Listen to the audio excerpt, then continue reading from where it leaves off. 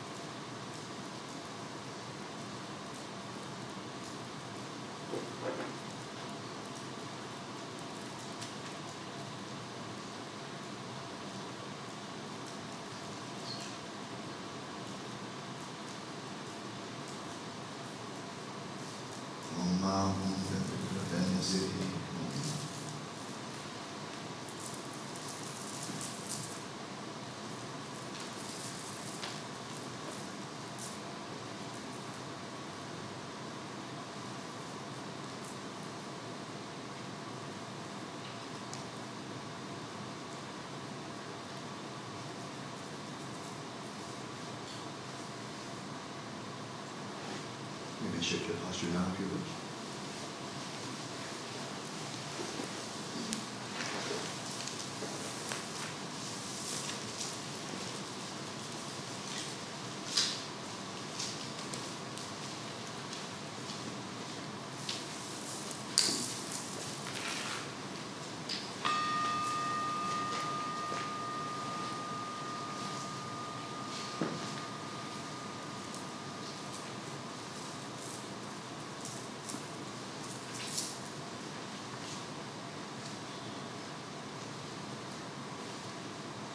Settle your body, speech, and mind in the natural states. In order to make your mind relatively serviceable, practice mindfulness of breathing for a couple of minutes. Counting 21 breaths if you find that helpful.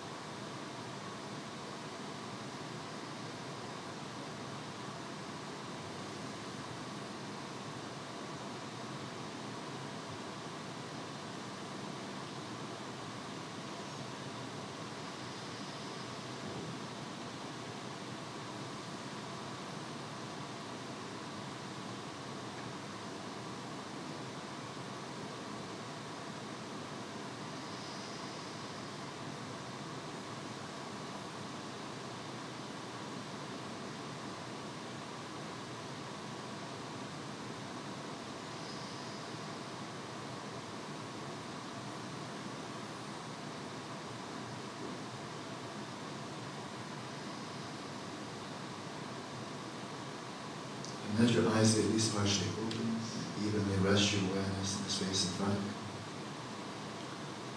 Without focusing your attention on that space, or on any visual object, or even on any mental object.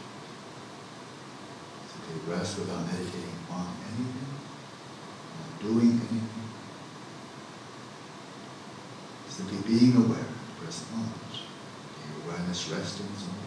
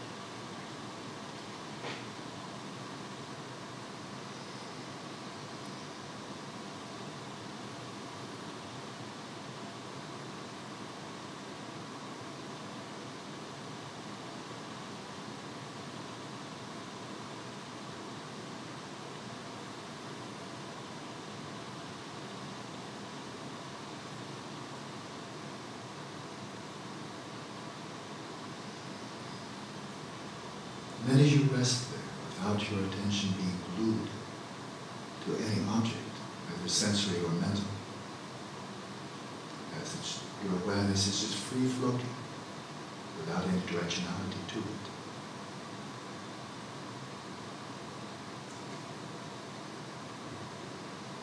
You may ask yourself, am I aware of anything? Am I knowing anything?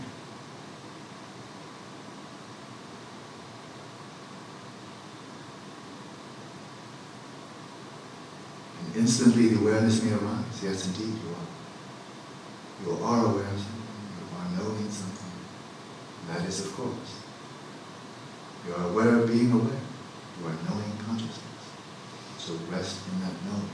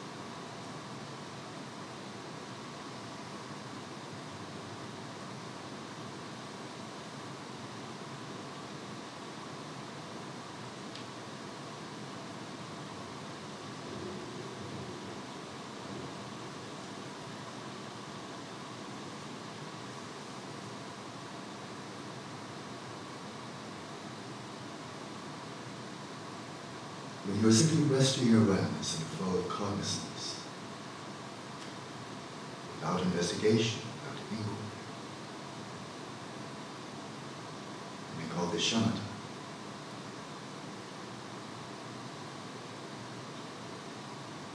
this particular method, the Shamatism matter, as I said before, gradually unveiling the natural stillness of awareness and the innate luminosity of consciousness, and thereby discovering shamatha rather than achieving it or developing it.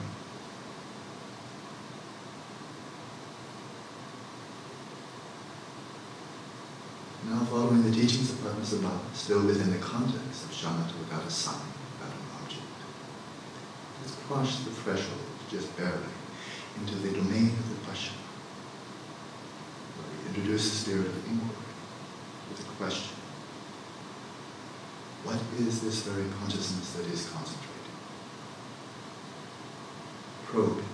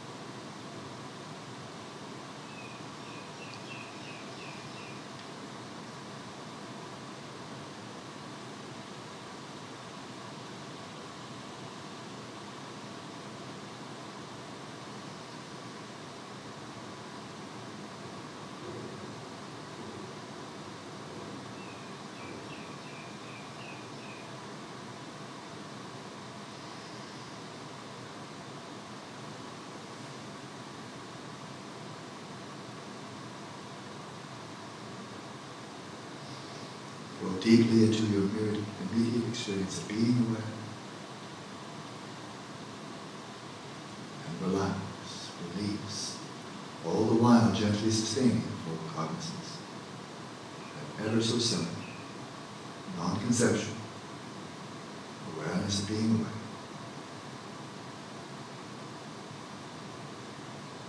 Intensify your awareness of consciousness in the spirit of inquiry. Release, intensify, and release.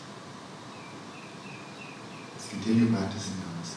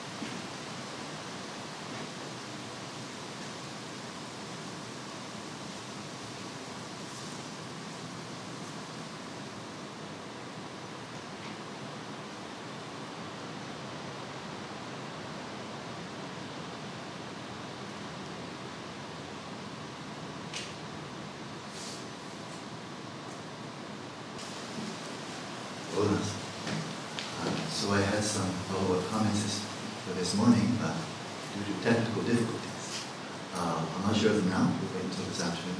The primary recording system is out. We're doing a secondary quality is not so good. Not really a problem. So I will return to the topic, to this practice, this afternoon, after the afternoon session. We have now, though, from now until 4:30 to continue in this practice, because at 4:30 we're going to move it up a notch. So every moment is precious. And I understand you now have all the materials you need for the data collection, so have fun. And also, really, I think this is not irrelevant. The whole point of the scientific study is not, as I've said before, it's not mere curiosity or to fill out the resume of some scientist or anything like that. It's really the motivation is to try to bring some benefit so that people can be more effective in their shamatha practice and find greater happiness. And so that was my motivation, to post this to James, and then James's motivation the same. And so, motivation, why not? If your contribution can help other people more effectively achieve shamatha, wouldn't that be a wonderful thing? So that motivation, not just flat, ethically neutral. Let's carry on. And it's a completely fair study. It's a hypothesis. I'll say this much, it won't give away anything.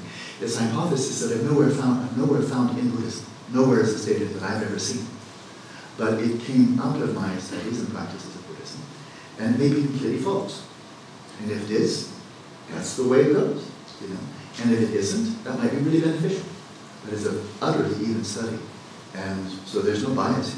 There's no way you can try to prove my hypothesis wrong when you don't even know what it is, or prove it wrong if that's what you want to do. It's just nice and even. It's a good, clean scientific study, and the implications could be helpful if the hypothesis is correct. If it's not, that will be interesting too. Then we'll learn something more. Okay? So this is good science. I think this is the first instance I know of a contemplative scientific experiment. Have fun. I'll see you for it.